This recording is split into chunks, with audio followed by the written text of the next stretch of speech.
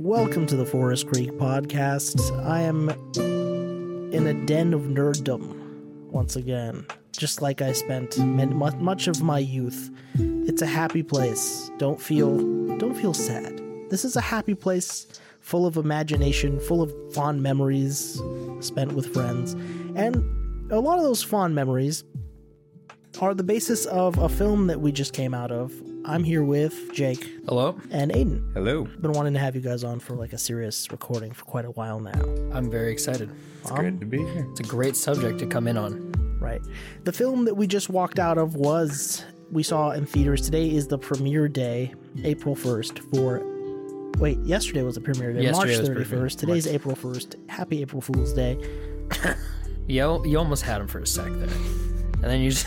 that was it. I got you. You April got him Fools. for about a split second. It's the nicest April Fools you get for this year. It was the Dungeons and Dragons movie.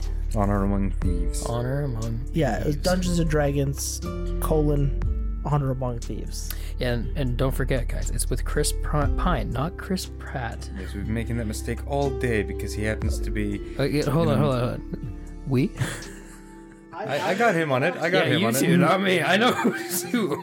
We as a collective, we fall or we stand together, Jake. The Mario movie also We made the mistake, Jake. No honor among thieves here. Not in this den.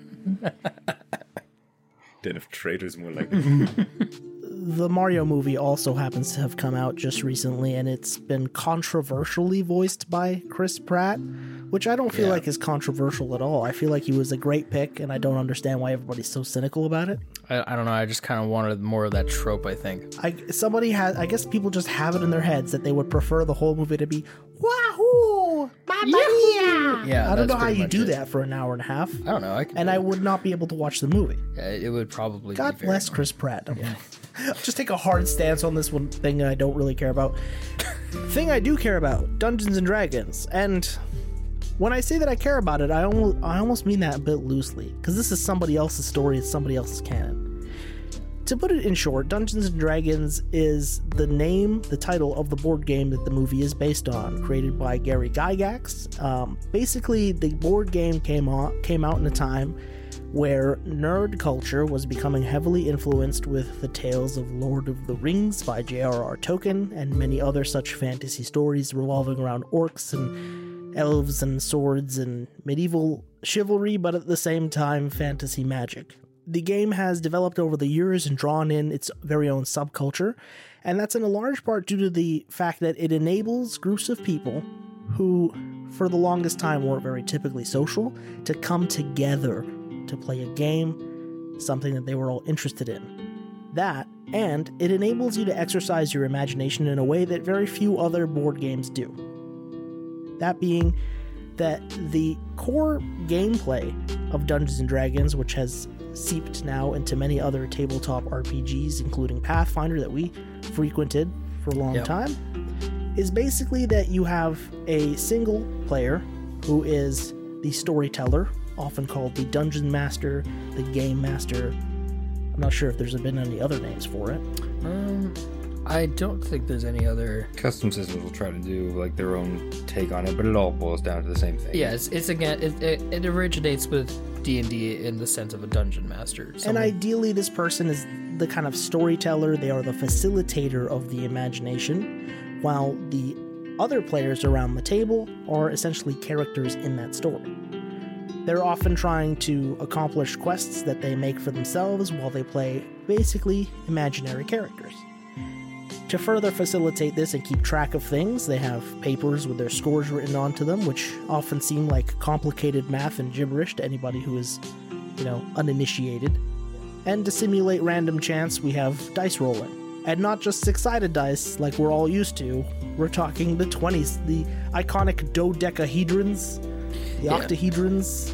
The full set of polyhedral dice, you're gonna have to tackle this whole thing, and you're gonna need a lot of those dice sets, not just one, in many cases. Especially when you start getting up there in terms of the numbers. Now, another thing that Dungeons & Dragons inspired was that video game-esque idea of hit points and experience and levels and scores and stats.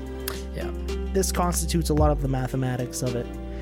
But despite all the mathematics and a lot of the detailed fantasies and mythologies and lores that go into playing these games, fundamentally, at the center of it all, something very important that has not changed is the fact that this is a bunch of friends having fun with their imagination, which is perhaps the most important thing. We, the three of us, we became friends because, largely, of this game.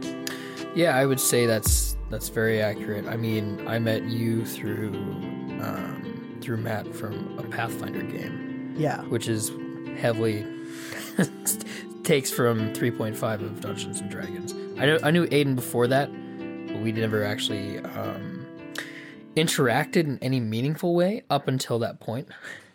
Aside from random interactions on like party nights where Jared would have you over, and then it's like, oh, okay, well, cool. Introduced just as Ref was through Matt. Yeah, exactly.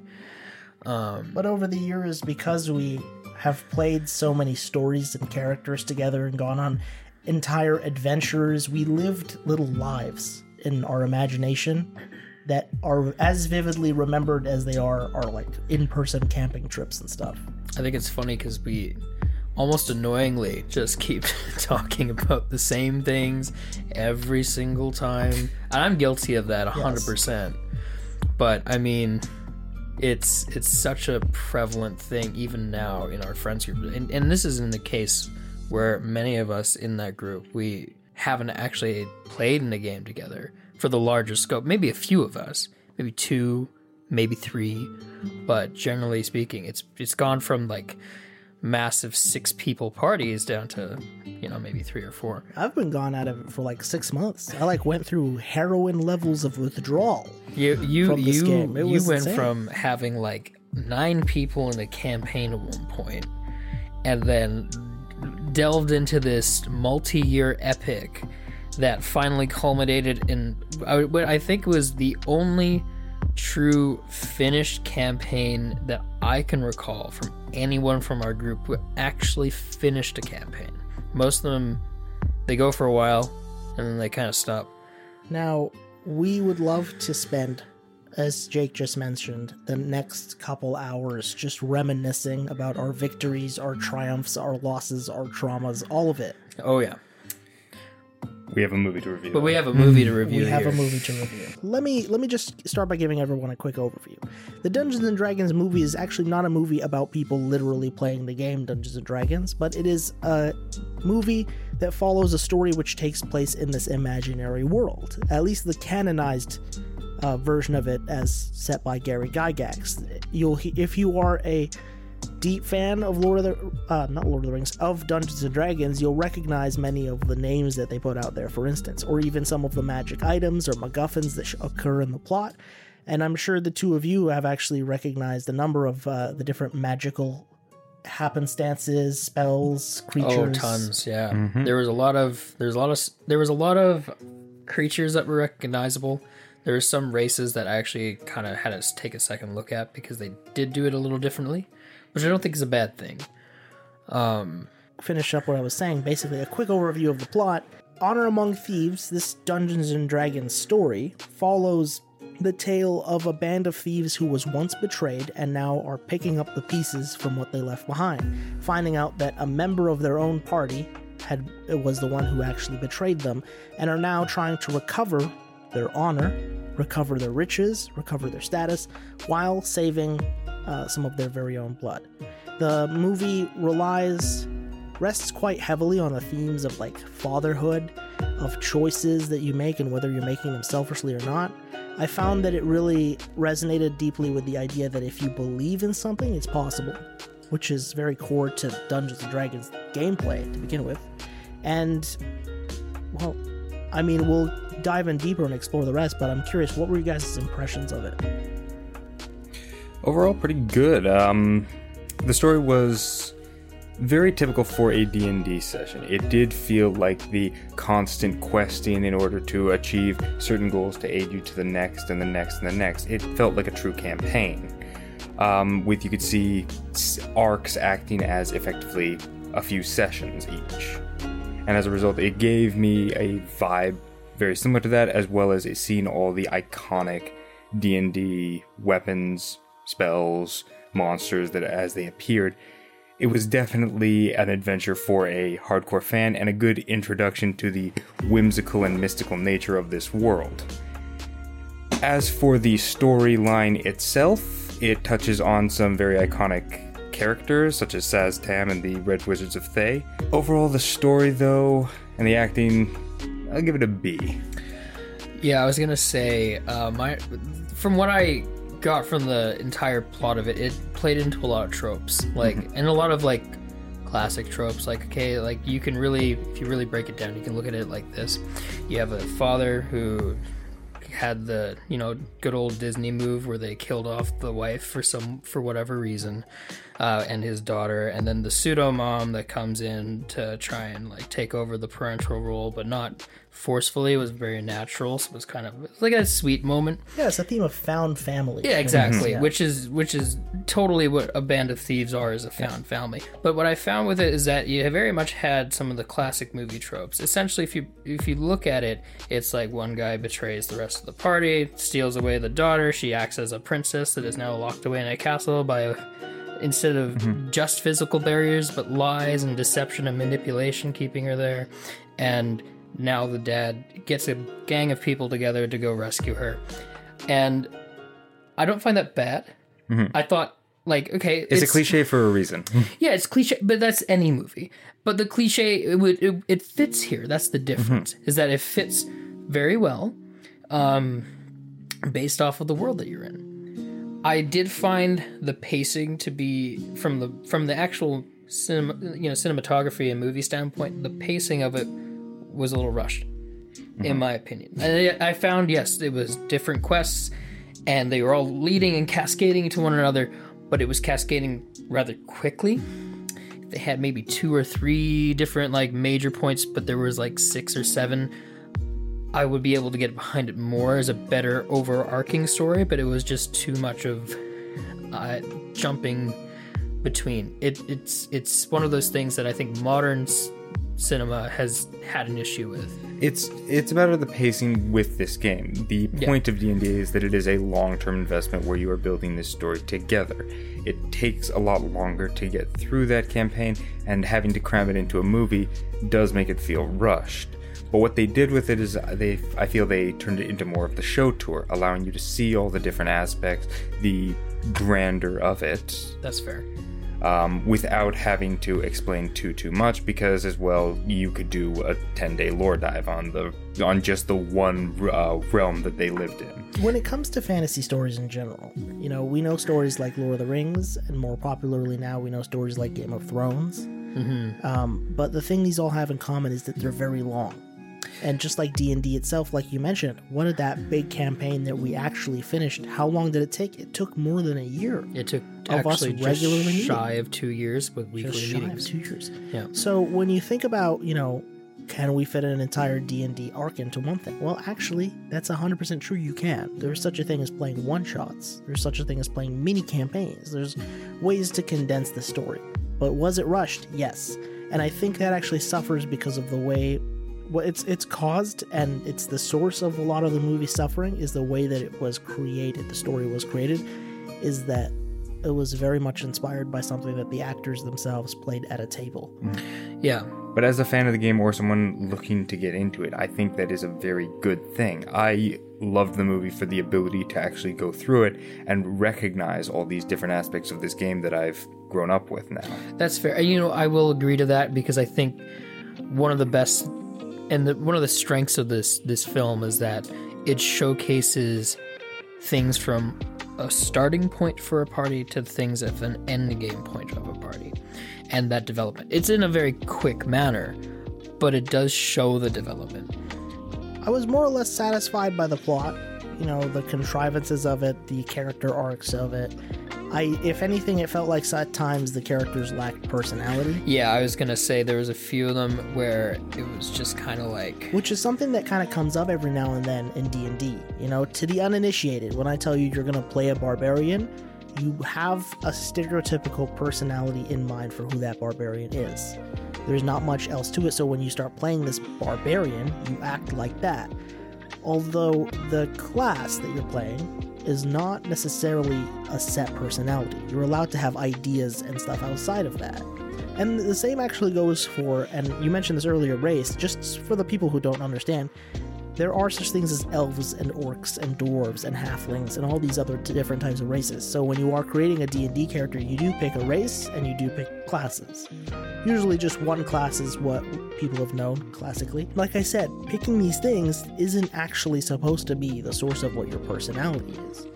Because that personality is also going to become the basis of your character arc in a story, right? I could be any class and be greedy. Oh yeah, 100%. So that my character arc can be learning not to be greedy, for instance. Oh yeah, you could be the most holy of class. You could be a cleric or a paladin. You could be completely greedy. Yeah, a miserly do-gooder would be fun. I think for the uninitiated, though, it is a very good way to kind of show them what a typical one would look like when you were to join your very first campaign. That's quite It's true. something to look at that you're gonna typically see. Now, You're gonna see a paladin who is all up If and I just and all that sort of stuff. wanted to be very blunt about what this is, it's Guardians of the Galaxy, but with magic and fantasy. 100%. Oh, 100%. And I love it as a Yeah. result. I don't think it was as well done as Guardians of the Galaxy. No. No, And that's no. where I'm saying, like, this is I'll give Guardians an A. I will give this a B. I'll give this a solid B. I I think give it's it a B plus. okay. I give it a B plus, only on the ground here that I left the theater not hating any of the characters, which is something that is typically really hard because a lot of times I'll leave like even Guardians of the Galaxy, like I That's really one don't. thing I actually give it is that I didn't dislike any of the characters. No, and you know what? Even the stereotypical things that they did was actually enjoyable. And that was the thing that I kind of appreciated was that, okay, it wasn't just them doing the same boring stuff over and over again of, you know, maintaining a stereotype. They actually did it in a way that was digestible.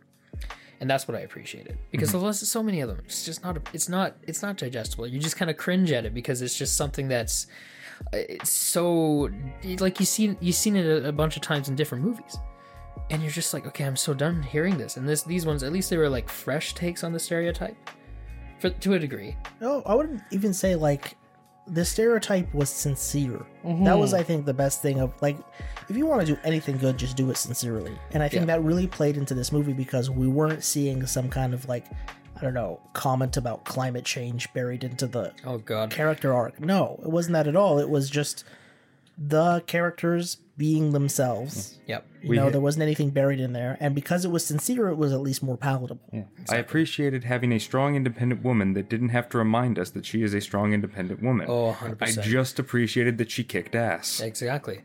Honestly, you know, I will say, personality wise, a lot of them were lacking.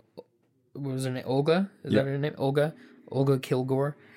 I mean, What a great name. what a classic barbarian It's a name. very Again, D&D that's name. one of those It sounds like stereotypes. you rolled this. You sounds like you rolled the name, and you know what? That's something that happens in classic D&D. But we'll talk about that in a bit. But the thing that I think I appreciated the most about Olga is that at least she played a barbarian that felt like a barbarian, but it didn't feel like an over stereotypical barbarian, and she was just fun and cool. It was something where I was like, I got hyped up when she was just going around, just, you know, kicking ass, like throwing guards around. Like, it was amazing. It was awesome to watch. Instead of it being like biggest, you know, proponent of the I'm a woman and you know, I'm fierce because I'm a woman and not just because I am a fierce person in general, is definitely from Endgame, from Marvel for Infinity War, when they had the scene where it was just all the women, you know, delivering the gauntlet or whatever. Like, you didn't need to frame it that way. Like, we already know they're badass women. Like, let them just You just tank needed them through all it. to come on set so that we can show this shot and then launch a short Disney Plus series. It's just, Yeah, it was. I'm gonna be real honest. I got really bored of Marvel because Oh, it just turned into CGI crumbling blocks and flashing colors, and then that. Yeah. But if I'm thinking about this movie, so here's the thing: this movie, I was mildly entertained. I wouldn't even say it was a bad movie. You know, it touches on things that movies need. My problem with it is that it's not a good film. People did not care enough. There wasn't enough art in this movie. There was a lot of, you know, we're busying ourselves with D&D and we're making ourselves fun to look at, and they were fun to look at. But then what it lacked is it lacked meaning. They didn't give enough meaning to each individual scene, the things that happened. You know, if you watch a modern, like a really well done film, even the mundane things will be done on purpose, with intent, and it'll have meaning ascribed to it. But when I watched some of the scenes in this movie, it occurred to me that some of them are just a way for us to get from one thing to another, which is something that, like, say, the shorter cuts of the Zack Snyder films tend to lack, is that he has a really cool picture in mind, and the things in the movie are just bridges from one of those pictures to the next. Yeah. Which can help in a lot of larger ways, because when you do come to those pictures, it's extremely symbolic. But then the moments in between those pictures are lulled, and they don't seem to make a ton of sense, and they feel like somebody's wasting your time with a lot of fun colors. Yeah. Yeah. I would agree that, again, this film, like Aiden said, it's a B. It's because it didn't have anything more than it just being somewhat entertaining to watch. There wasn't an uplifting score. There wasn't any profound cinematography. There was a couple of fun tricks here and there. Like, I especially enjoyed the carriage scene when they were playing with portals over there. Like, thinking with portals. That's a lot of fun. It was a really cool... yeah. It's honestly, the thing about that scene in particular, it was just that it's something that I can sit there and go, oh yeah, I can definitely see a group of players getting this creative and being able to do this because they were smart about it. And that's the thing. I completely agree with you, Raf, that it is 100% not great cinematography. But it is exactly what D&D is. It is exploring all the bits of everyone's backstory. It is multiple stories wrapped up into one overarching plot that is pushed together because companionship is kind of the main draw of the film itself. They play heavily to those themes. They have everyone work together, and it does feel more like a family. They're willing to talk down to each other and make themselves, like, act more as brothers and sisters would rather than co-workers. So let's start with this first one, teamwork, right? Because like I said, it's very fundamental to D&D that this is friends playing together, right? Everybody's trying to make it. That's actually where the idea of a role-playing game comes from, because the idea is to successfully play, you need people who are each choosing a role that is compatible with the other roles in order to accomplish your mission, accomplish a goal in the game, right? Which is why we end up with people selecting different classes to begin with. That being said, sorry, I can see Jake is like itching to add something. I was just gonna say there, I will say, not only is the teamwork thing a definite part of what it means to have D&D, but betrayal happens so often in D&D in general, and that's where I think also, like, having the initial, like, oh, he was part of the party, and then he totally screwed them over and took all the gold, and that is such a common theme that happens in it. Thanks, Hugh Grant. Yeah, thanks, Hugh Grant. Remember, a quick run through the two chief stars in this film are Hugh Grant and Chris Pine. And sorry, what was the name of the lady who was playing the co-star with Chris Pine? You know, Chris Pine. Sorry, I always am terrible with actor names. Let me look it up right now. Mainly because I just love their characters more so than Dungeons and Dragons cast. Well, that might take it a Critical Role. So it's Michelle Rodriguez, and you know what? I should have known that too, because she's been in so many films. She's quite well known for playing badass similar women characters. Yeah, badass women. That is her big thing. That's her, like, unfortunately, I hate to say it, but typecast role is just, I'm a badass woman. But you know what? If you're good at it, who cares? Don't care if you're typecast, because if you're great at it, people love you for it. I thought the character was great. I thought she was fantastic. It was good because it was sincere. Yeah. It wasn't like, oh, we're going to put this on a poster and then sell. No, it was just, let's have a barbarian. Who's going to play a barbarian? Who's going to do it best? Yeah.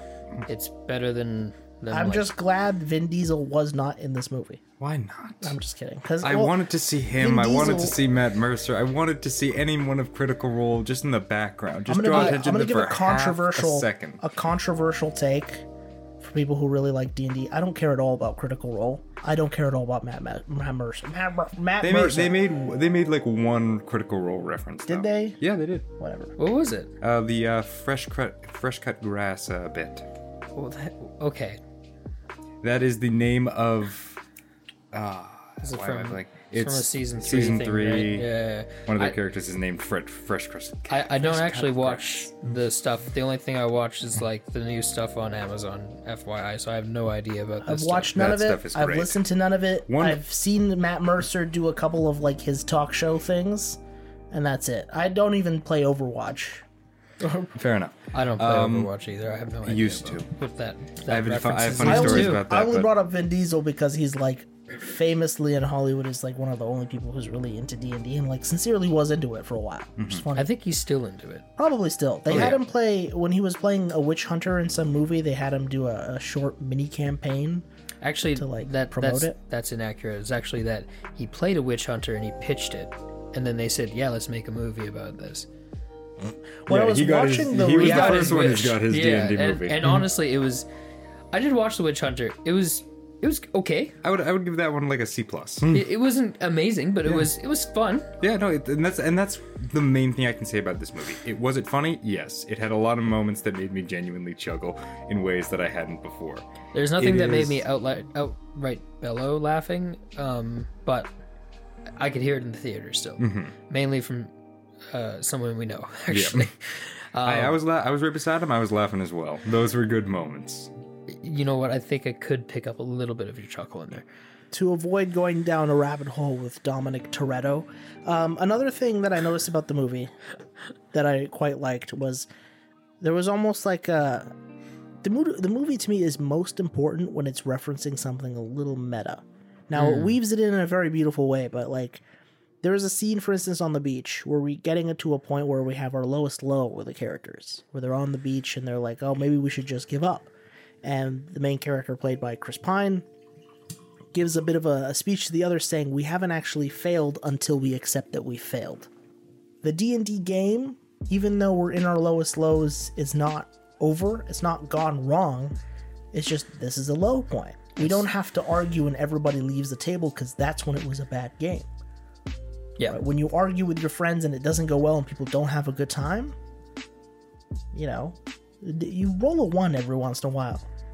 Yeah, You sometimes biff it. You don't always win the game. sometimes you just have the worst luck and you swear you're cursed, but that's just part of it. Yeah, And that's how you tell the story. to your imaginary character. Oh yeah. But when you get up from the table after arguing with your friends and leave, that's when you've actually lost the game. There's not many ways to really win D&D. Yeah, there's very few. You can accomplish a goal, but it's often just a little goal in the way of bigger goals. Yeah. And when you've accomplished the bigger goals, oftentimes that doesn't mean that the campaign is over at all. Yeah. There is usually a final portion to most campaigns, and there is the end goal. Yeah. But again, it's something that you're gonna have to hit a lot of those goals on the way to that one, and on that path, you're really gonna run into you're not rarely, but actually quite consistently, you're gonna run into hiccups, and you're gonna run into those lows. You're going to run into moments that are going to make you argue with the people that you're playing with. 100%, because decisions have to be made. And it might not be decisions on, well, should we cut and run? Because that's a very black and white decision that they kind of showed there. It's like, Yeah. well, insurmountable odds are in front of us. We can't use this thing that we need to be able to succeed to the ultimate goal.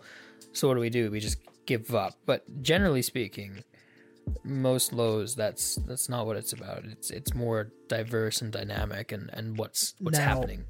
What I would add, the other thing that I thought was actually, I thought it would be very potent if they actually spent a little bit more time on this.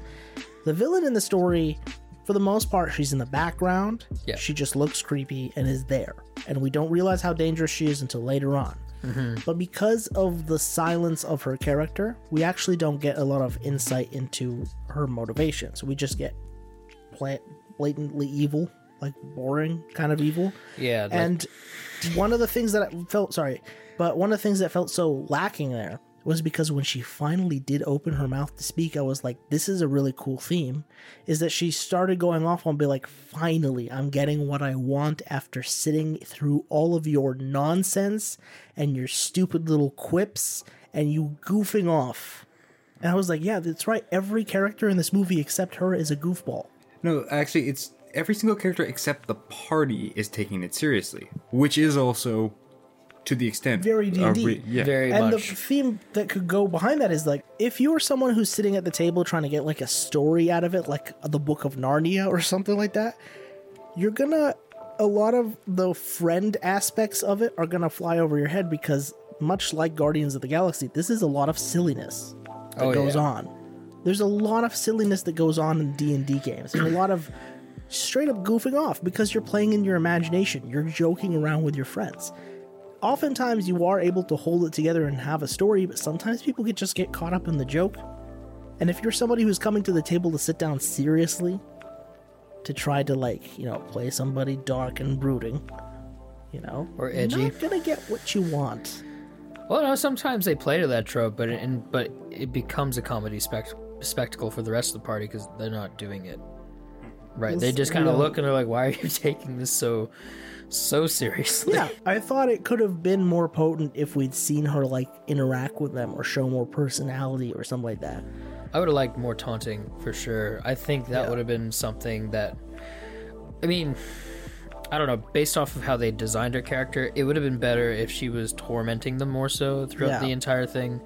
In Or a way, even like if mentally. she was linked up with them a little bit more throughout the thing. If she was like the friend that had betrayed them, Yeah. that would be way more interesting because then we'd actually have, this is the friend who goes too serious and forgets to have fun. I will say though, there was a point where she did get to have that other interaction, not just the end point, but the one before that when Chris Pine's character was pouring his heart out to To the party. a Mirage, Yeah. right?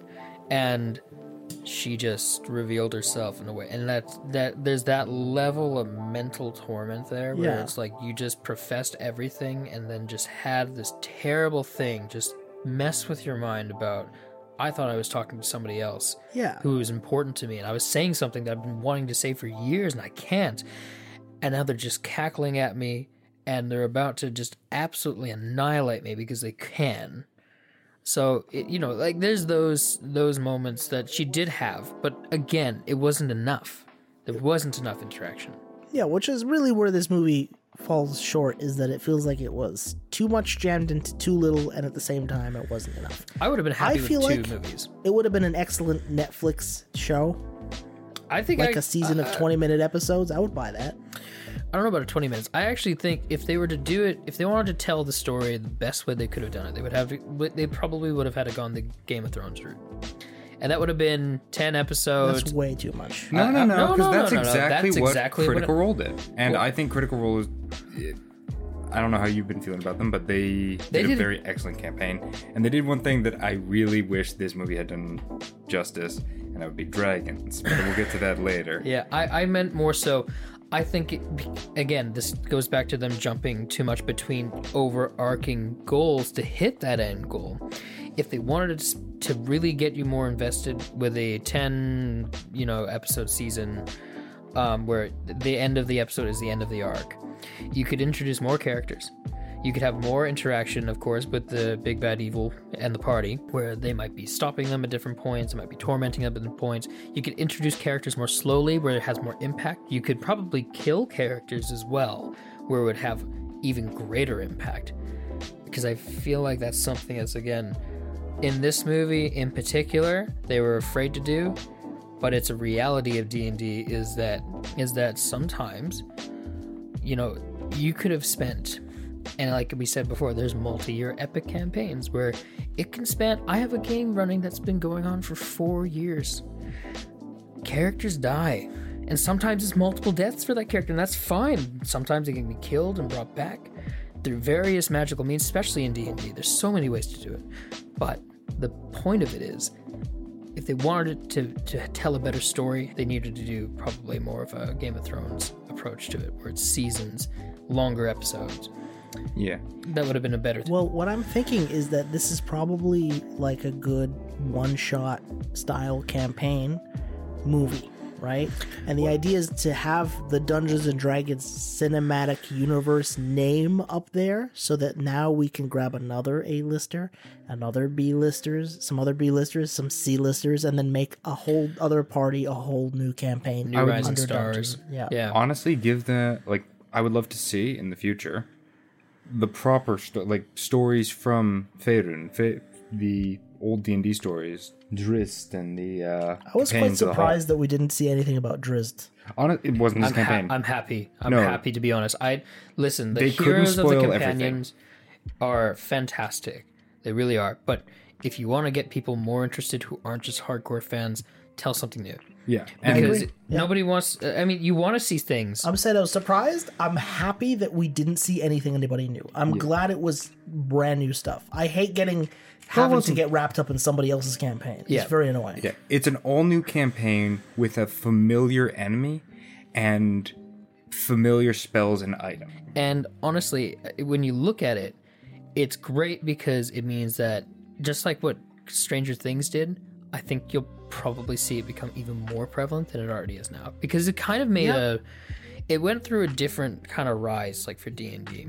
You went from this thing in the 80s that at one point people were like, don't let your children play it, it's cults and devils, Well, and it it's a started off demonic in the cult. 70s, and then around the 80s they had the satanic panic. Yeah, that's what I mean. Yeah. Yes, it's just Much that of the there's a history- point where it was demonized, and then it wasn't until late 2010 or early The thing is, 2010s. it was demonized, and then in the 90s it was just for nerds. And the thing is that Yeah. D&D's popularity was also correlated with nerd culture popularity. So by the time we're into the 2000s and the 2010s, and we see this bit of a flip where nerd culture is now mainstream. Case in point, Marvel's Avengers, one of the biggest franchises in the world, used to be nerdy stuff. It used to be nerds to Star read Iron Wars, Man. and now we're starting to see D&D and I'm so thankful Warhammer becoming mainstream. There's a lot of that culture that's now seeped into mainstream culture, and I think part of it is just because of the who is a more prevalent demographic now. Again, the difference is that you now have this new generation that's coming up that are finally hitting the age where they can experience like movies and have memories and all that sort of stuff and engage in these type of games and these different franchises versus back in like the 70s and 80s and even the 90s. I mean, the most prevalent like I guess age demographic was baby boomers, right? They didn't care about this. That wasn't what they cared about. It's not in Apparently general. they loved Fast and Furious, which is... Well, but again, it's because you're showing things that they cared about at the time, which a lot of people, especially in America, muscle cars was a huge thing. Yeah, and but- it's Money, fast cars, women, and They're on to the last one violence. now, Fast X. Your verdicts, gentlemen. We heard, Jake, you gave yours. It's a B. bit. It's B plus. B plus. It's It's a B. B plus. Are we doing letter grades? I usually do out of 10. Oh, out of Out 10. of 10? I'll give it a solid 7. I would give it an 8. I expected to give it 7.3. I will give it 6.8.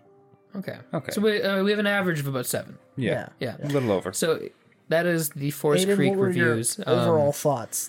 Don't do my show. I didn't say the Forest Creek. You don't say anything. No, but I found it to be a very good movie, a great intro to D&D, and a wonderful game to play as an experienced veteran, calling out all the different pieces. I was having conversations with my wife as we're watching, because we like to talk back and forth during movies. And we're You're like, those people. oh, are we you? are those people, and I called so many of those. Listen, every time I watched your wife and my fiance lean over and talk, I just cringed because I hate that. Meanwhile, I lean over and chat with them and tell them freaking why they're hate it. both wrong and I've got the correct theory. and then I that's feel right. vindication. I am so smart. I am Aiden. Wow, what a progressive mindset, guys. No, I know.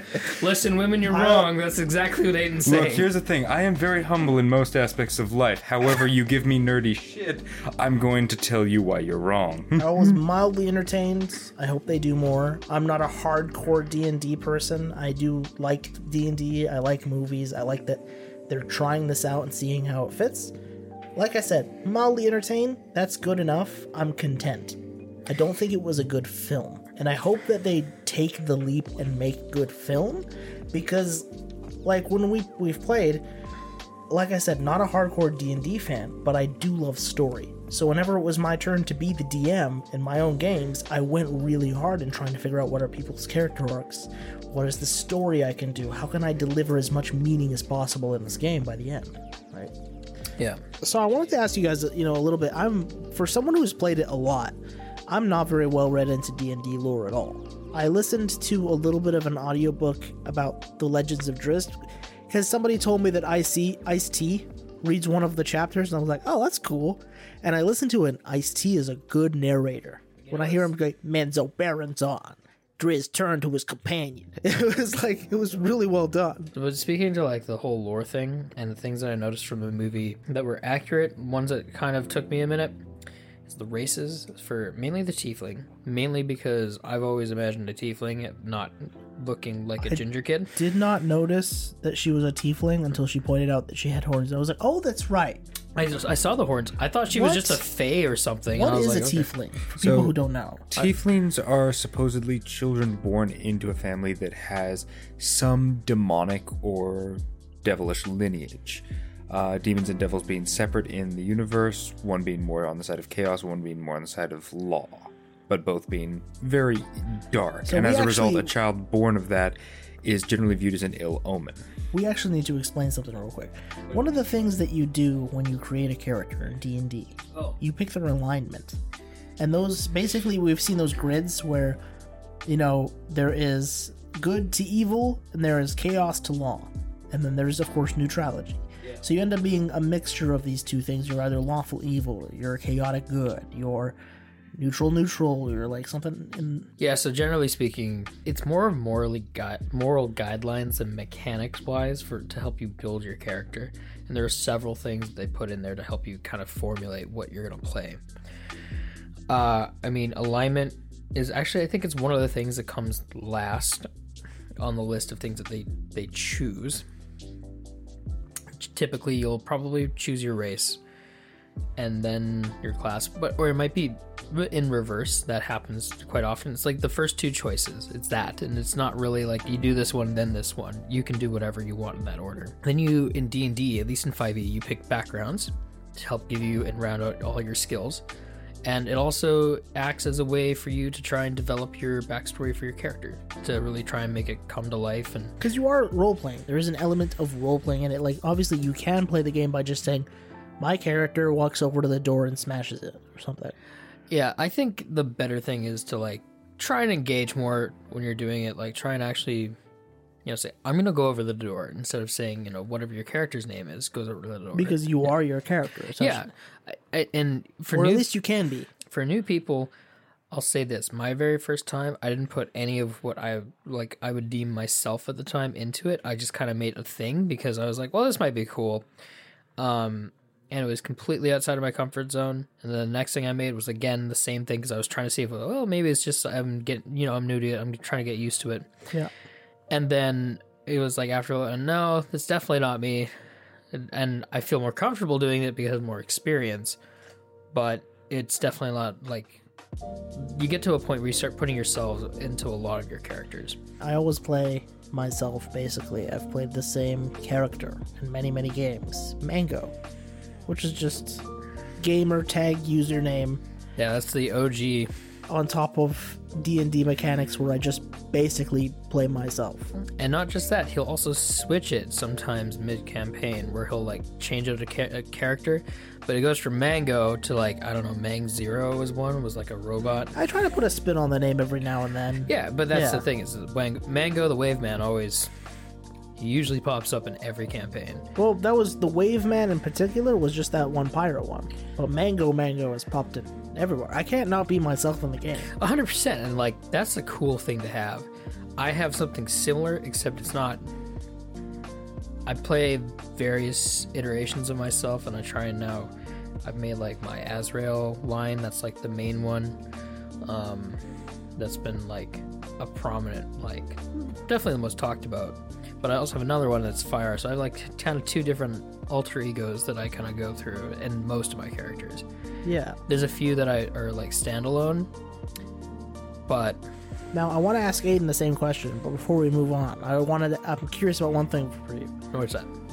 Do you have some kind of naming convention? Like, how do I go about it? Because I always just call my character Mango, and it just kind of stuck there. Because it was it was close enough to Django without being Django. And it sounded like the Ango sound was really fun. I was like, Mango, it's a fruit. Yeah. It's like fun. When it comes to naming, the last name thing was more of like, okay, what do I think is like a cool sounding last name? And I'll take inspiration from different cultures for their pronunciations and stuff and how they would spell it. But like first name wise, it's generally I just kind of like make the character and I sit there and I'll actually just sit for like, I don't know, maybe 2 hours, and I'll just think about what does he feel like for a name? There's a lot of like times parents talk about, we have baby names picked out, but as soon as they come out, it's like, well, they're not actually that. They're more of a this, so I'm going to call them this instead. So it's me just sitting there trying to birth this character after going through all the steps and going, what is your name? And I'll sit there and I'll think for so long, and then finally I'm like, that's the right feeling. Yeah. I usually just try to like literally translate a meaning, either a meaning or a sound. I mean, the only one that I will say was based off of a defining kind of characteristic and background is Azrael. Is like, it's like the Angel of Death. It's the Angel of Death. So anytime I bring in a character that's playing an Azrael, it's because I'm trying to play something that's going to be a problem for mobs and that sort of things. Otherwise, also, what is classically known as a murder hobo. Not quite. No. I'm kidding. I definitely do. I played one murder hobo one time, and as fun as it was because of the way the campaign was set up, I could kind of do it without really stepping on toes in the party. We'll circle back to murder hobos. Aiden, what kind of characters do you play? How much of you are in them? Always a small aspect, but I try to explore something new every time. And as for naming convention, I kind of do an in-between of what you guys have. I do sometimes look into the meaning behind the words and finding a name that translates. But sometimes I'll just go with the flow and create something. And this can result in absolute chaos, like one of my more recent creations, Zekel Nakamura Gan, the Wizard of Discord. Sometimes your names are so glorious. Yes, I know. So amazing. They're so difficult. What level did that character come in at? So we're coming in at level 10 for Genesis campaign. So this isn't like a level 1. We're not seeing this guy start his wizardry. No. The party has not been introduced to him. He's coming in a little later than everyone else. You've just been introduced. Yes, and what have I done so far? You made a bunch of gibberish up and cast a spell, and then it did nothing. I think you tried to set some vines on fire, and the plant, for some reason, has fire resistance. Well, when you first start playing any kind of video game, your first thing you want to do is press all the buttons. 100%. At the very least, you want to press the buttons. If you understand how the game works a little bit, and that's like, I remember DMing players who were running the game for players who weren't all that interested in the story, but just wanted to have fun being their character. Yeah. And that's also a really cool thing to let them do, because they have a list of cool powers and stuff that they want to use immediately. Yeah, and you know what? That's something that I think you can encourage as a DM, and you should encourage. Sometimes that gets off the chain and we get what's called a murder hobo. Yeah, to a point. I think there's 3 extreme tropes that happen in most... And when I say hobo, I just mean someone who refuses to have a plan. Yeah, that's it. But as I was saying, I think in pretty much the D&D wide community, there's 3 main people that you know about in every campaign, and that's the murder hobo, because they show up way more often than you want. Almost one. I would say there's an average of about just under 1 every single time you start a campaign. There will be 1 murder hobo, usually, and it might not be the obvious way, but they might have justifications for why they do it at every turn, even though that's not what the game's completely about. Like, part of it's about combat, but the other part of it is about roleplay. The other one that you'll see is the rules lawyer. That's another big one. Well, that's not in the rules, so that shouldn't happen. It should be this. And it's like, well, I'm the DM, so shut up. They don't always have that accent, but it just happens. And the third one is the person that is indecisive. That is the last one, and it's usually with new players. If you're a new player or you're about to start a campaign you've never played before, my advice to you is be bold. Don't just sit in the background and sit on the sidelines, but also don't try to talk over people and try to work with people. Have fun just being the quiet guy sitting at the game. That also is true. that's some of my favorite people to play with were the quiet guys in the game because I talk a lot. But there is a way to do it where there's a reason, like you could be deliberately quiet and attentive, or you could just be somebody who is having a hard time keeping up. I think actually attentive is a better word. It's the person who's not attentive. And it's like, don't look at your phone while playing a game. Don't look at your phone while we're playing a game. Don't get sidetracked talking about your other game that you're in or that you're running. It's not worth it. You should be focused on what you're doing right now. You should be focused on the story in front of you. And if you're not feeling that level of immersion where you want to do that, then maybe you should talk to your DM because you're not at that point. It only really works when 2 or more people share the memory. They share the imagination. Yeah. And if you're not attentive, you're not sharing it. And because you're not sharing it, you don't get to have as much fun as we are in it. And you're not really experiencing it. Yeah. You're just kind of watching people do stuff all the time and you're going, okay, I guess. But you're not actually like in the moment and enjoying what's happening in front of you and sharing in those memories. What does Nat 20 mean? What does Nat 1 mean? What am I talking about here? Yeah, honestly, the critical fail is like honestly my favorite mechanic. It's even better than the critical success. It's just because it's like you're trying to do this thing and you fail so spectacularly that not only do you like miss your attack, but you fling your sword into your buddy's shoulder. The first time someone told me about confirming criticals, I was like, my heart was broken. I was like, I just love the moments of magic where you roll that Nat 20. Yeah, like just let it be. Look, I think for us as a collective group, we don't confirm criticals. It was the rule in Pathfinder that we were gonna start doing, and I was like, why? The point of D&D is to build and release tension throughout the course of the game, as it is with any good story. Exactly. And so the Nat 20 and Natural 1 offer those extreme examples in those instances, while you have the scale of everything between, plus your own innate skill to determine success.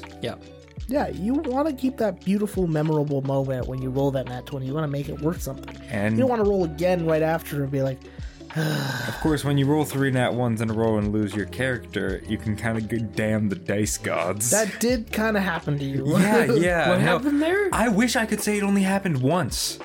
I lost multiple characters from Nat 1s. Oh, it's just like a series of Nat 1s. Like you ever have those bad days where it's just Nat 1 after Nat 1? Yes. Now imagine each one of those is on a life-saving throw. You know what's the funny thing is, I don't know why they were under attack by pirates and he died because he got hit by a bomb. Oh, I got hit by a bomb, and it prevented me from steering the ship, which I then Nat 1'd the controls on and basically rammed headfirst into a canyon. And then as he made his getaway, jump ship, spreads his angel wings, he's soaring away, the ship above. Oh my god. Just bomb to body. Oh my god. I think... You know what's the funny thing about Nat 1s? I don't know why, I typically don't roll them during sessions that I'm playing in.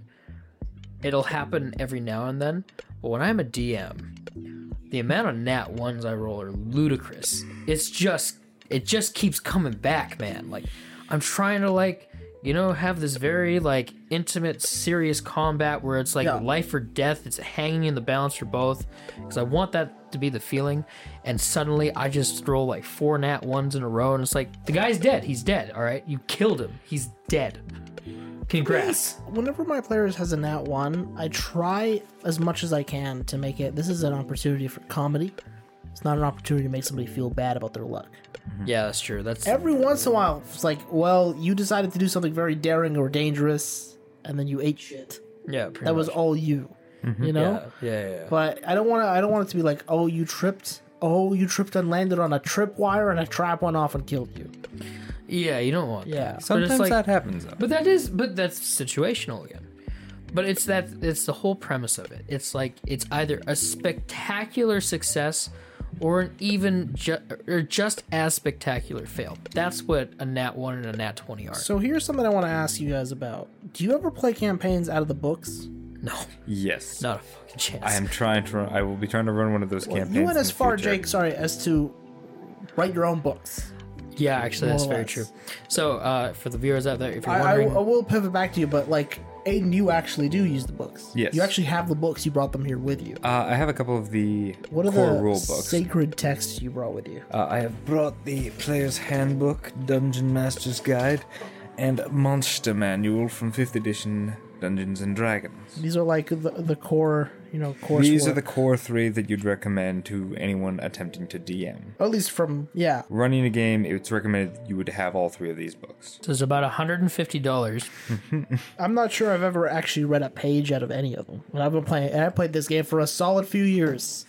So, just saying, you don't need it. Absolutely not. You No. do not need these books. I have collected them merely for collector's sake. There's also like a ton of interesting and important stuff in there that can really enhance what you're doing. Yes, and as a result, I do understand the game to a depth beyond, I think, a lot of our... If you the guys are- were going Oh, yeah. to be a rules lawyer, you should probably get a law textbook. I Unfortunately, attempt you have more been accused of it a number of times. and I defend myself that I am a rules traditionalist. I understand that the DM is allowed to rule it any way they choose. It works out. I always let it slide because I don't know the rules.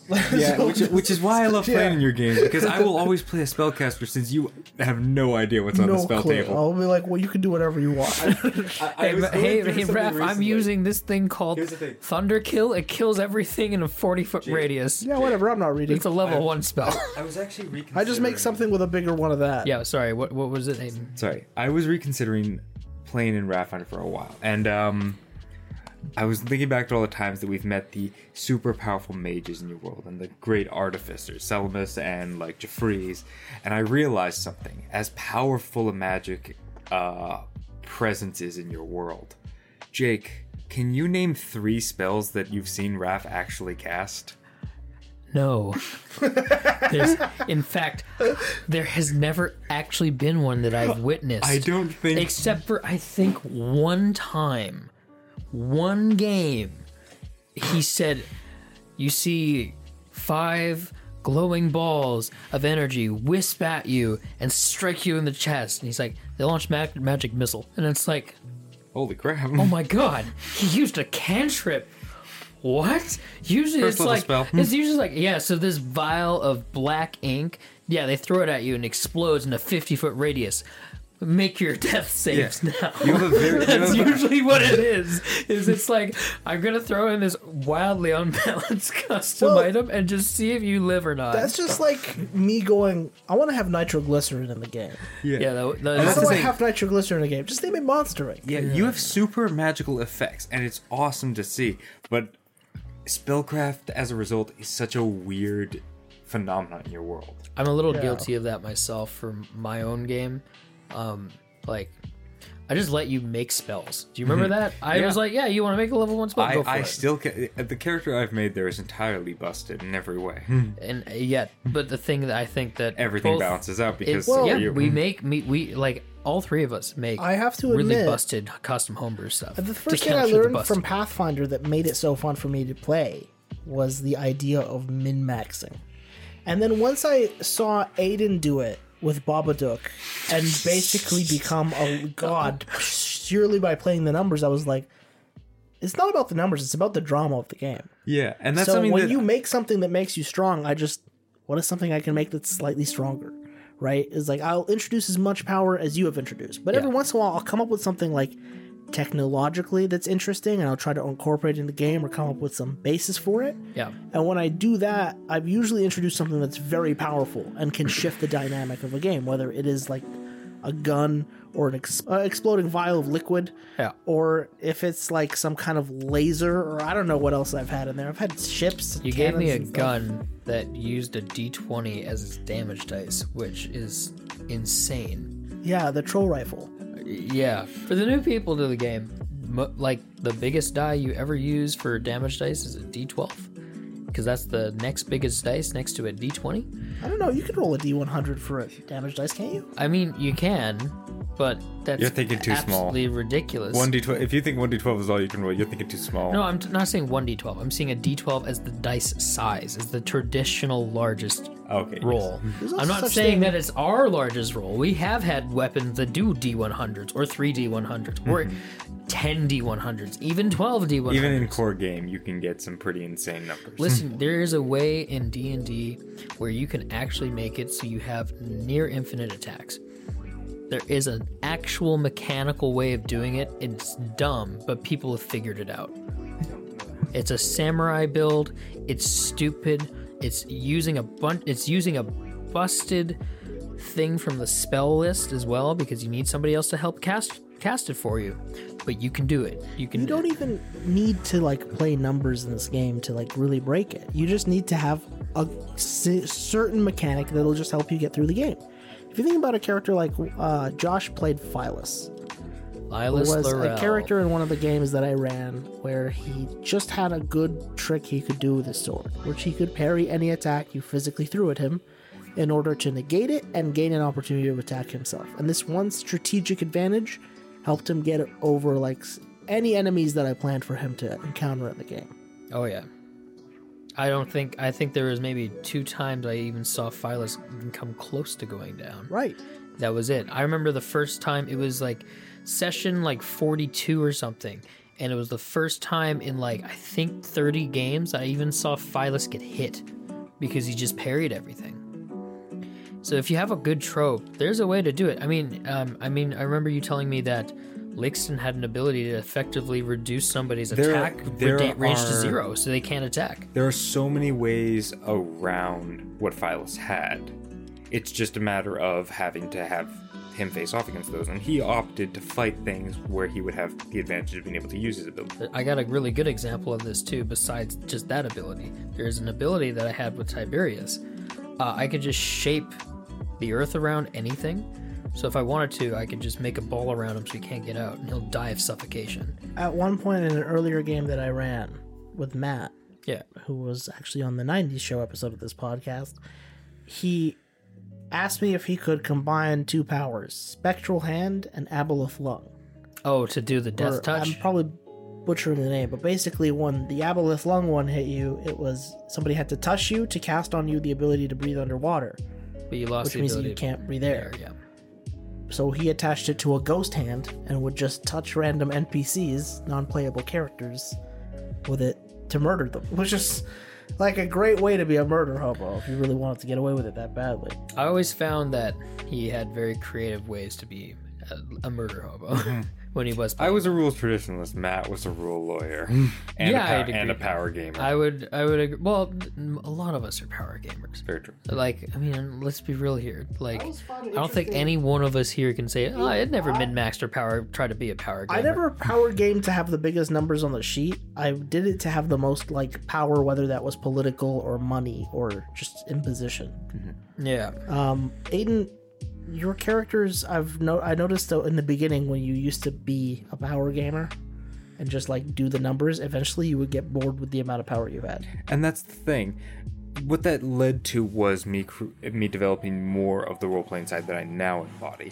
It was, I reached a point, especially on Babadook, where he had gotten to such a ridiculous power level where he was basically untouchable. And so the end goal, because he was that powerful, and there wasn't really any true challenge except for things that were core to the game and that the DM specifically placed to challenge us, he just had to become more of a role-playing character, and that's where I got more into the characters and less off of the pure stats. I wonder, because I do recall you played like another character in Goldfinder was quite similar. In the beginning, you played our captain until like you just got bored with the guy. And that's the thing. I was very indecisive, especially when I was learning Pathfinder as a system. You never had much of a personality. And that's the thing. I don't when I'm trying to learn it. That's why I like to stick with 5e. I could easier focus on the... Yeah, which I think is a significant thing. I noted a lot of the spells that they used. This Displacer Beast I had known about. I had never actually actively seen a representation of it, so that was kind of cool. The Owl Bear was the first thing I released. Yeah, I mean that one was a little bit like, well, a druid by standard game rules can't turn into it because it's a magical beast and not just a beast. I think in previous editions they could, and that's why you're thinking it's an earlier edition? And that's the thing. I think it mixes in some aspects of it. Because, for example, Mordenkainen's seal and the Helm of Disjunction, there is no such thing in 5e at least, but Mage's Disjunction is one of Mordenkainen's spells in an earlier edition. A magic item attuned with that, and a new Mordenkainen spell. makes sense that it's the same lore, but maybe different editions intermixed. I wouldn't actually be surprised if some of the movie stuff has influence over the update for Dungeons & Dragons 1. Possibly. I haven't taken a good look at the rule set yet. I've only heard rumors. Yeah. But I read some of it. They're changing it from backgrounds or from races to ancestry now. That was the new thing that they're doing with it. Which I think is just to encourage to be diverse. So it's like your main ancestry is elf, but you look like a human, or you can have whatever whatever background you want and identify however you want. That's exactly right. That's what it is. Yeah. Which, I don't know, I kind of like the race thing. It was kind of fun. In the context that there is a difference between dwarves and elves, and that they dislike one another, because the elves are face-speaking, knife-eared, backstabbing traitors. No. And dwarves are nothing but pudgy, small men who grovel in dirt all day. And that creates the conflict that makes D&D interesting. It's overcoming that. And we actually saw some of that in the D&D movie. We haven't actually touched on that part yet. Well, it started off with, because it's all token-inspired fantasy, the dwarves mean something and the elves mean something. They're both different aspects of human nature. So when you're playing one of these things, you're essentially choosing to play a stereotype. But the truth of the matter is, they were invented as stereotypes because Gygax didn't design this to be a game that you're that immersed into that you're role-playing everybody. First ED&D was just dungeon crawling. Yeah. It was my character chooses to do X. It was what we now utilize for most of our other tabletop games that are short board games that you buy, like the Dark Souls board game, for example, very similar to that. It's just a dungeon crawler. The Betrayal at the House on the Hill, Mansions of Madness, all these like big kind of games, they're all just dungeon crawlers. That's it. And that's what first edition was. For sure. Second E is when it started coming out. They're like, okay, people were in taverns. They went to towns. So now you're actually seeing the immersion of the traditional RPG. When we sat at the game, we started to make up characters. And that's what gave it its first taste of that kind of pathological freedom that comes with making your own story. Yeah. Third E, things got more complex. Now you could build worlds. Yeah. 3.5 was we started inventing our own things. And then Wizards of the West Coast, Gygax Company, decides, well, we're going to just do a add-on package. Extra books. More stuff that we came up with that you can use to play D&D while still being in canon. But at the same time, they kind of just opened the floodgates of now you can keep adding on your own stories. Yeah. Since then, D&D kind of has become a model for the tabletop RPG, the tabletop role-playing game that you can really apply anything to. Yeah. The D20 system was built around this, and it has created some amazing spin-offs. Pathfinder, we've seen stuff like 13th Age is another one. Mm-hmm. You've got the Cthulhu game series. The Warhammer games use their own ones, right? They have a D100 series, which is very different. But it's based on the same principle. These role-playing games it's more percentile rather than additional and... We're just talking about the wider model. Yeah. Tabletops have adapted. There are so many. There's always unique creators developing more. Oh, you want me to do my shameless plug? Go ahead. I'll this one. This is when you do it. Yeah, I mean, it's a spin on the D20 system, but it's not the D20 system, obviously, for lots of reasons. I don't want to be under the OGL of Wizards of the Coast. They redacted it now. You're right, but that doesn't mean that they won't put it out again. So it no longer had to be medieval fantasy either. No, it could be anything. You could be anything. Shadowrun is a very popular sci-fi one. Starfinder is the love child of Pathfinder that they made. That was a really cool system for a sci-fi adventure.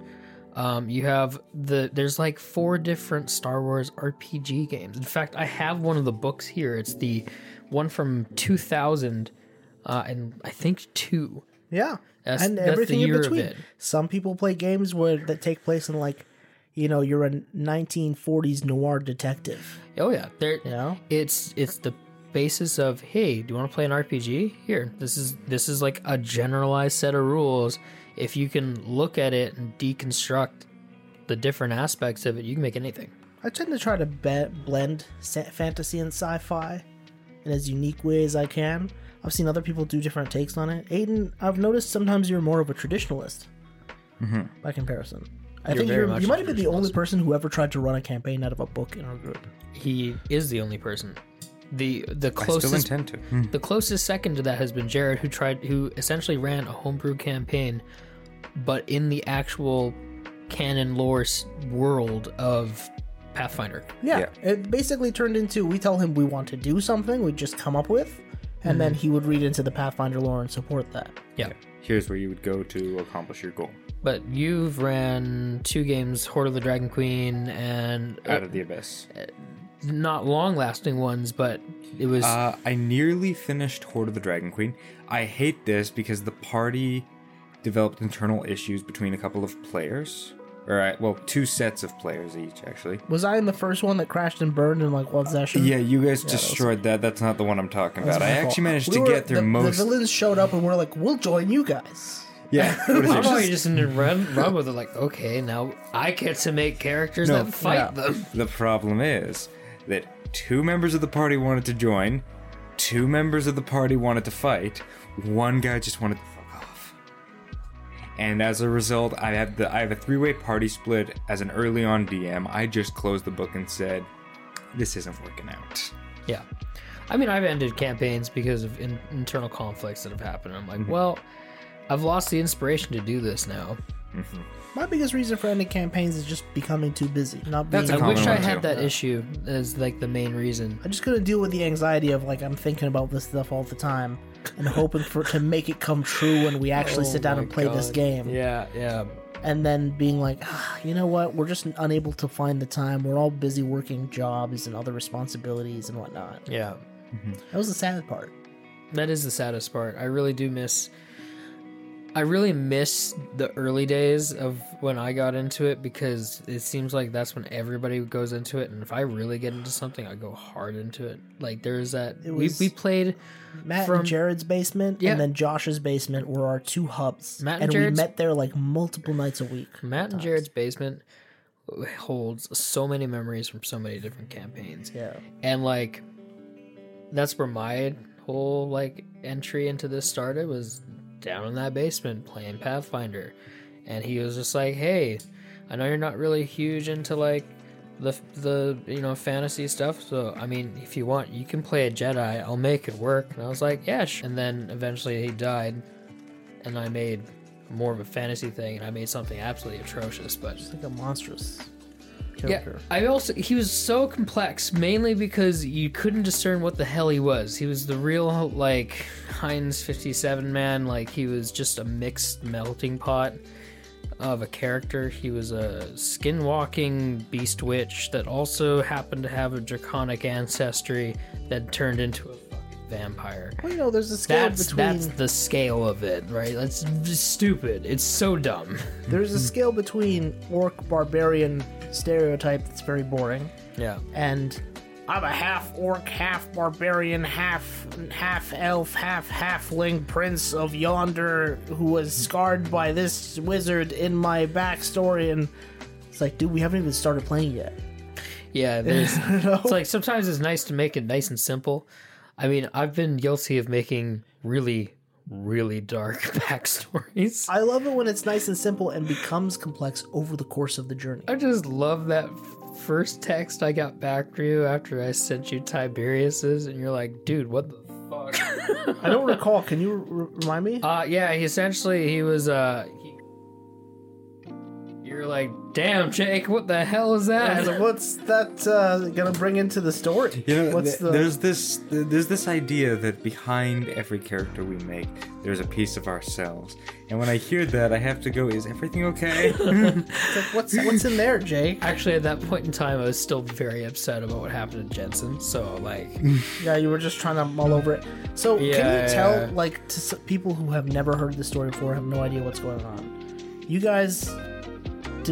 were in the story. You were Jensen and Lixton in one of my games for a good portion of it, and then both of us changed and we became Tiberius and Ivan. Yeah, That was the end results. We had a Okay. gang of adventurers questing to put together a solution to save the world before it ends. And the end is always not. You're bonding throughout these activities. Jake, as we discussed earlier, you kind of took on that leader, kind of father of the group almost. I mean, he was also the oldest character, so it kind of made sense why he would act a little bit differently than the rest of them. Like, some of them Yeah. were young and There was definitely a lot of found family in his story. He was like kind of coming into his father's footsteps of being a knight with a very grave task to handle, and at the same time he's kind of leading this group of adventurers who are struggling to, help cooperate with each other despite their differing personalities. it was one of those things where it was like, it's not easy to keep everyone on the same task. Like, Yeah. really, like, Josh just wanted to go kill people constantly. That's all it was. He was off for revenge. He was just out, but it was anyone. It was innocent people, too. He just murdered He them. didn't care if they were in the crossfire. No, he Meanwhile, was we like- also had Lixton, who was played by Aiden. Lixton had the capacity for brutality, having been a barbarian, but he had temperance. He did not want or seek conflict that was unnecessary. And There were a as a few result, times, though. yeah, but that's the thing. Like, if you piss off Lixton, Hold on. You murdered an entire cult in your sleep. He had That- basically okay. Lixton was a barbarian who came from a savage background, but at heart he was a gentle and kind person. That's And- very true. He was very selfless. And along the way throughout this adventure, the previous thing that we had encountered to this incident that we're leading up to was this journey that Lixton had taken to like see what lays at the depths of his rage, at the depths of what is in him as a barbarian, and then opting to like, let's choose kindness now. Let's move on from this. And then we were confronted with a plot point in the story where Lixton's old barbarian cousin tries to persuade him, hey, you should come with us. We're going to go do something else. We're Well, going to go do our regular barbarian business. It'd be fun to come on a raid. Why don't you join us, cousin? And then he opted to agree, more or less, a little bit. No, He was still kind I of- remember him Lixton saying, "Actually, refused. I don't want to do it. I won't stop you, but I'm not going to be a part of it," and just stayed off on the side, like kilometers away. Meanwhile, the other two characters found themselves trying to gain favor with this new barbarian.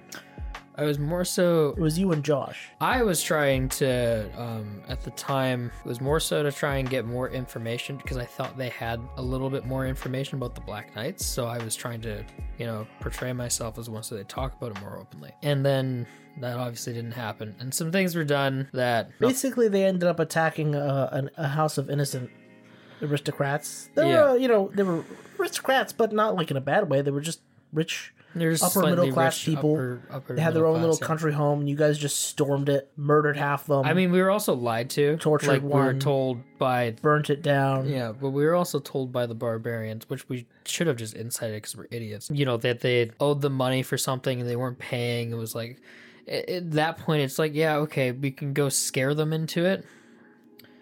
And then things got but out of like, hand. Like at the best case scenario, you're doing a barbarian mob hit. Yeah, pretty much. You're not wrong. I'm not justifying what he did.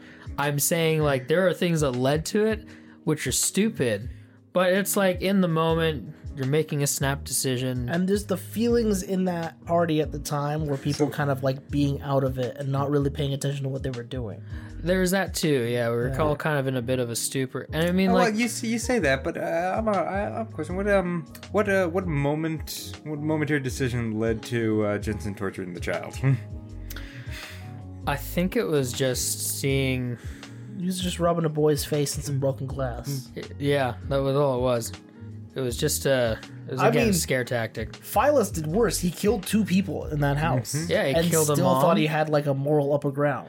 That honestly, that was the thing that I think choked me the most about that whole scenario. I'm sorry, Aiden, but it still chokes me to this day about it. It's like, yeah, Jensen might have killed a kid. Phyllis killed a mother in front of her child, and then killed the child right after. He sent the child afterwards and bade her to come and get revenge, like someone had once done to him. So he made a monster, and you're like, yeah, that's okay, that's fine. No. I didn't think that was okay.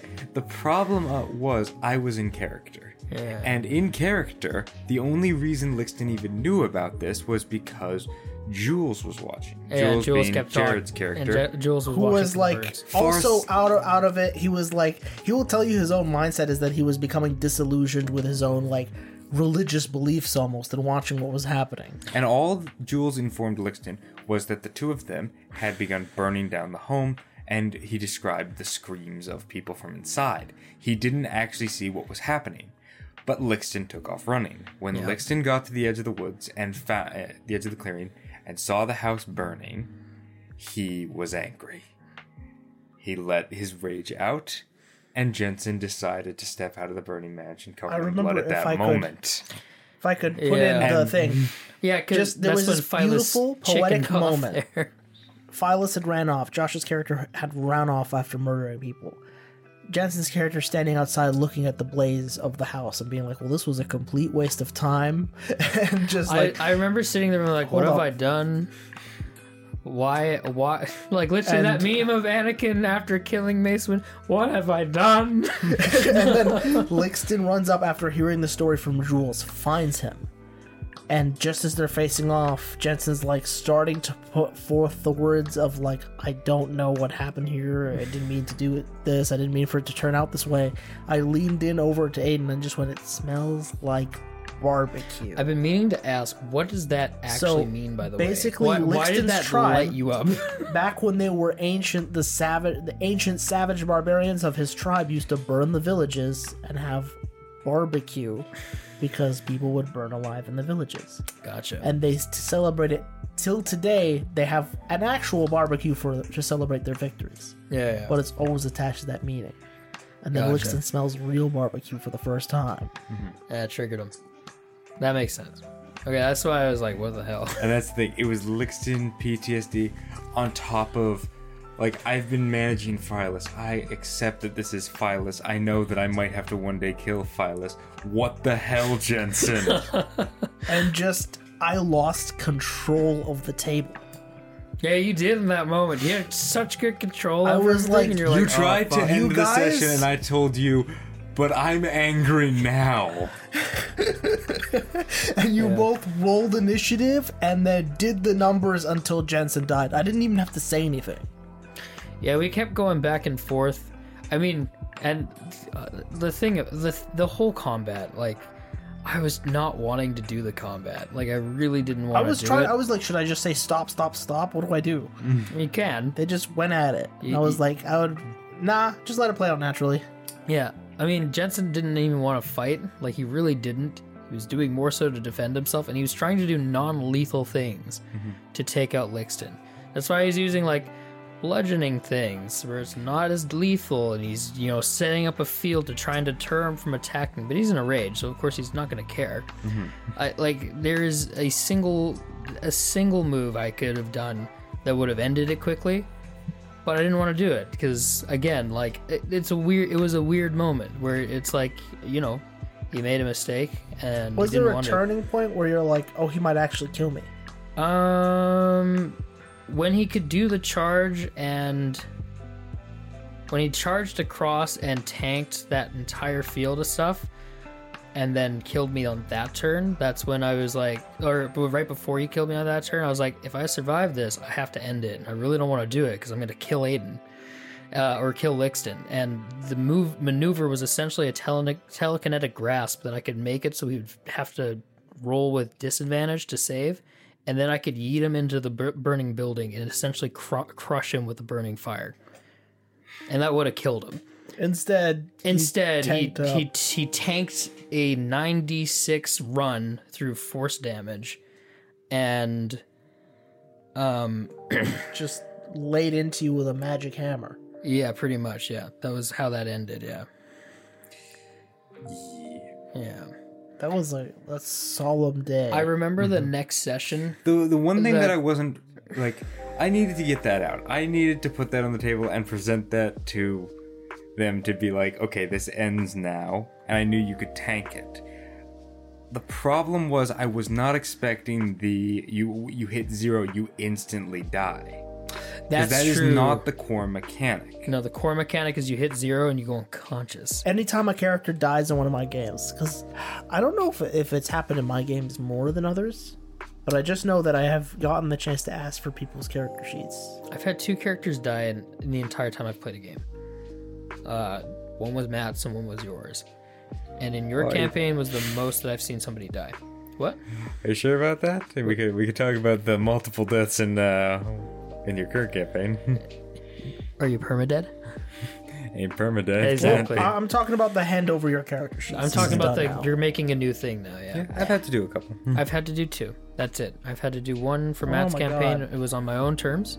And then I had Jensen, that was it. Well, actually, you know what? The third one was Dude, Tiberius. The Jackrabbits day, the day the Jackrabbits attacked them, and I took out Matt's character and Aiden's character in like one fell swoop. That was the devil in that one. That's rough. But that's a dice issue. Yeah. That's just the way it landed. Yeah, Matt's was too actually. Yeah, and you know what? That's how my first character died. Tarnus died in a 1v1 against a CR14 at level 10, like an idiot. And it came down to literally 1 dice roll. If I had actually successfully rolled that one last hit, then he wouldn't have died, but he didn't. One thing that I do try to do between players on my table is like, I feel like betrayal and intrigue are just part of the game. I don't like discourage it. And so, but the one thing I do in place of that is I just go, you don't roll dice between players. Yeah. If you're going to lie to him, lie to his face. Yeah. He's right here. I disagree with that just because there is the aspect of the more you want to get in character, the more the character might be better at that lie. That's true. You're not wrong, but the other thing, though, is that Contextually, yeah. even if you roll it, when the person says it, it's still going to come off the same. So even though you might have the roll and it might say you have no idea, you're going to be suspicious of them anyways. And that's the thing. That's and where it's where metagaming comes in, and metagaming is so prevalent, unfortunately. And as much as everybody here tries to turn it off, you don't fully turn it off. Yeah. It's impossible. And metagaming is when you use your knowledge as you, the player, Yeah. to inform the actions of the character. Yeah. You know, there's a time and place where you can use You it. can always recall that like these characters weren't always meant to be role played. Like we said about 1E. Yeah. So they were just game mechanics, and then people added personality on top of this. 100%. But because of the new edition and what it encourages you to do, that's what happens. I don't disagree with getting rid of the role between players when it comes to like conversational points and persuasion, because it really does come down to how do you word it, right? Nat 1, Nat 20 doesn't matter. Mm-hmm. I could say something and you could be like, yeah, that's total crap. Yeah, of course. And Yep. just because your character rolled it and like believed it doesn't mean you're going to lean into it. We were that's talking where- about player types earlier. I noticed that the two types of players that come to the table, it's a spectrum between gamer and actor. Yeah. Because the gamer just wants to do all the effects that are on the sheets. The actor wants to inhabit the role. And people fall on the spectrum. Sometimes they go from one end to the other. I've definitely seen people go from being a gamer to being an actor, or vice versa as well. Yeah. Usually it's just one of these two things. These are the two kind of energies that you'd have to balance when you're running a game that you want to be exciting for your players as gamers. They want to do cool stuff. They want to roll the thing and felt like they did it. And then there's also the idea that you want them to participate in your story and your world in a way that is fun and immersive for everyone, Yeah. including you, the DM. Yeah, if you're not immersed in your own story, then it's kind I'm of a like- dead story. And that part to me is like, because it's the part I live in, it almost feels more important a lot of the time. So for me, is like, if it's in the way of the immersion, I don't want it to get in that way. Yeah. And in the same sense, when it comes to the games, the easy way I've found to do is just like rule of cool. Yeah, I love the rule cool. It makes it so that you can have such better thematics and much more satisfying like conclusions to things. Aiden, what is the rule of cool? Essentially, if it is more impactful in the story to be described in a certain way, or to bend the rules slightly in order to make a more creative use of a spell, you would usually allow it for the sake of completing a better arc or telling the better tale. Yeah, if something is like the cool, spectral hands at- for Matt when he would death touch people. That's a rule of cool moment. if it is something that the player asks you and it is not technically allowed by the rules or technically shouldn't be allowed, but is quite literally cooler than if you didn't do that, you are inclined as a DM to say yes. Oh yeah, 100%. I generally try to stay still within the realms of limitation. Yeah, like it's But- creative uses of spells more often than completely creating something new. You out of the can't blue. suddenly Yeah. decide that your character has a nuclear weapon. Yeah. No. No. So But- we usually do it within the bounds of possibility anyway. yeah. Yeah. You know, it's like, hey, if my character knows X, does that mean he might know Y? Rule of cool? Sure. Or hey, I know the spell doesn't describe it this way, but can I have giant angel wings sprout from my back when I cast it? And Yeah, I sure, feel it's like cool. that's almost like D&D's Supreme Court ruling that allows you to do homebrew. Yeah. Yeah. So long as it's cohesive and impactful and fun in the And game, fitting. there's nothing that should really stop you from being able to make up your own things. Yeah, exactly. Which is why, like, none of my campaigns have ever been from the book. I've never actually run one from a book either. I've only ran it from the core rule set and whatever I've written. I've read into the Cthulhu Mythos Pathfinder book that I bought, but even that, like, I've nowhere near into any of it. Like, I just used it for a bit of inspiration and fact finding, and that was it. Yeah. Jake, you on the other hand, like me, I tend to make everything up in my head, and then when it comes time, I'll like open a TXT file and write a few notes and then drop it in the TXT? chat. Yeah, just raw text files. That's what I do all my notes in. Could never do that. You on the other hand, Jake, when you invented your own game very quickly. I did, yeah. We beta tested that for like 6 years as well, and then we took about a year and a half or 2 year hiatus thanks to COVID, and then I'm starting to kind of get back to the latest final rendition of what the new system is set to look like. And it's supposed to be something very similar to the D20, not in the sense that it's the D20 system, because it's different. It's a mold. So although this is being applied to a sci-fi game initially, I am planning on a fantasy game.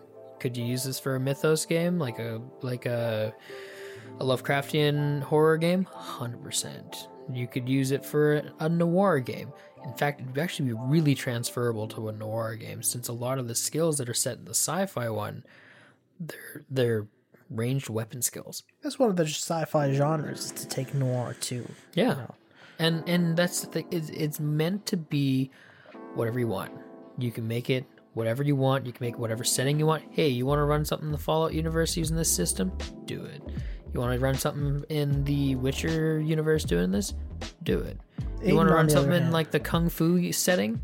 Hell yeah, man. Make your Kung Fu Panda. I don't give a shit. Do it. You both have seen a decent amount of my world in the both technological and fantasy aspects that I go into. I do borrow a lot from other cultures and try to build a diverse world and have a reason for everything being where it is. You're a 5e guy. Yeah, definitely. Yeah. True and true. I've played Pathfinder and I still do. Like, I have a lot of Pathfinder games ongoing even. I like 5e. I just had more fun whenever I played Pathfinder.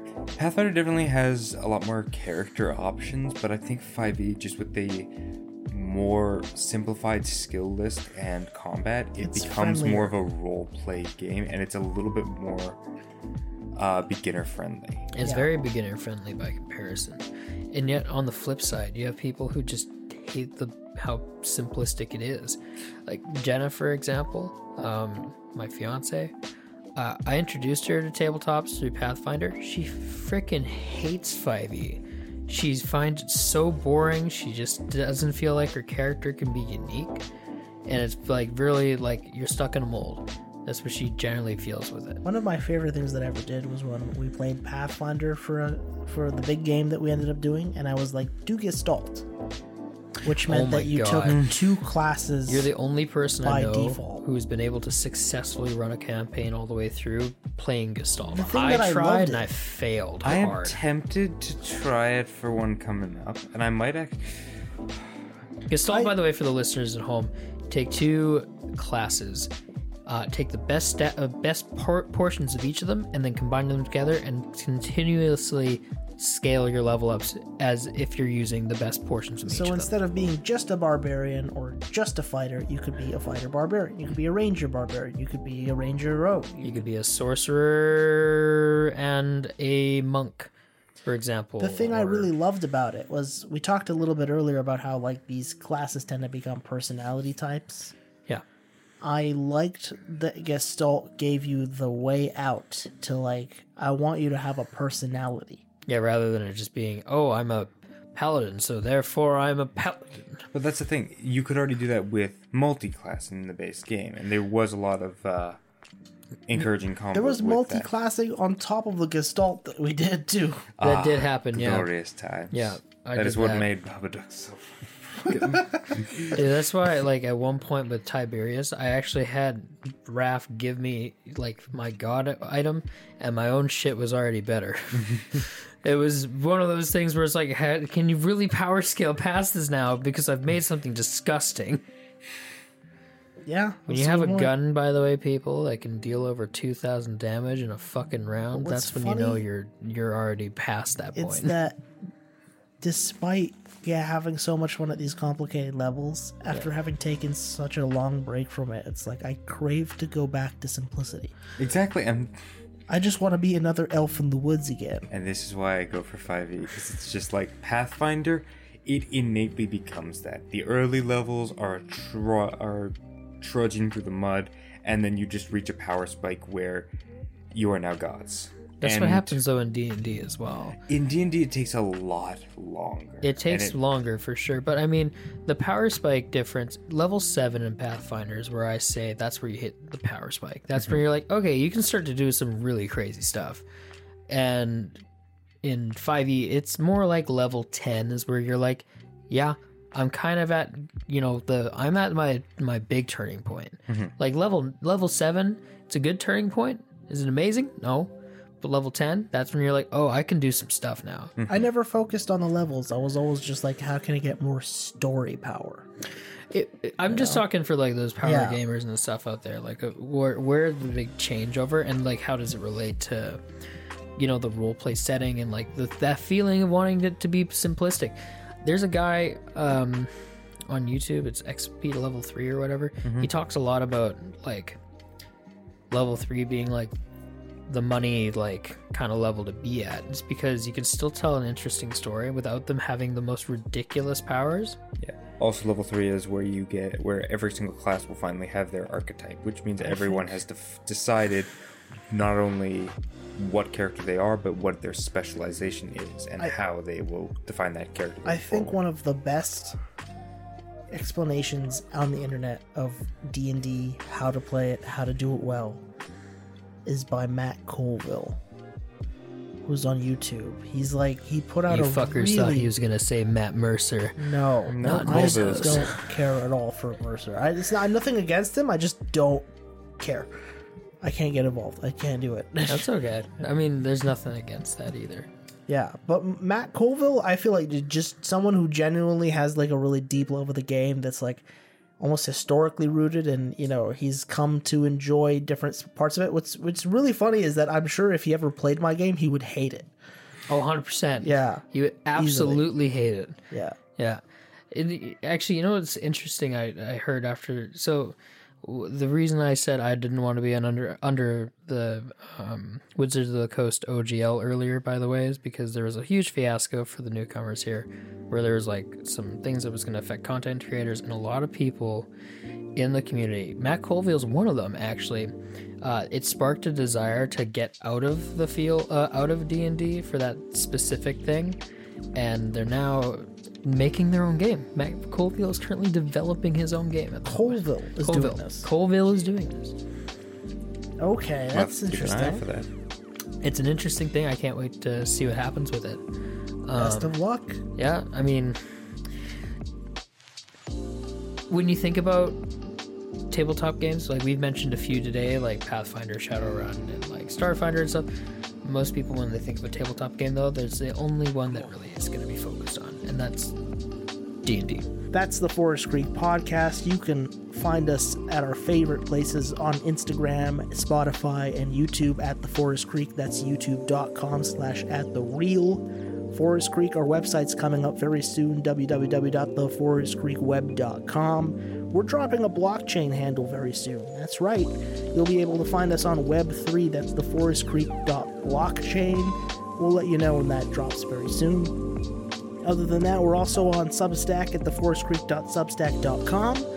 And feel free to reach out to us at any time, theforestcreek@gmail.com, where we'll happily reply. We're always interested in knowing what you guys have to say, so comment, like, share, subscribe, follow, tell your grandma, all the fun things, and we'll see you next time.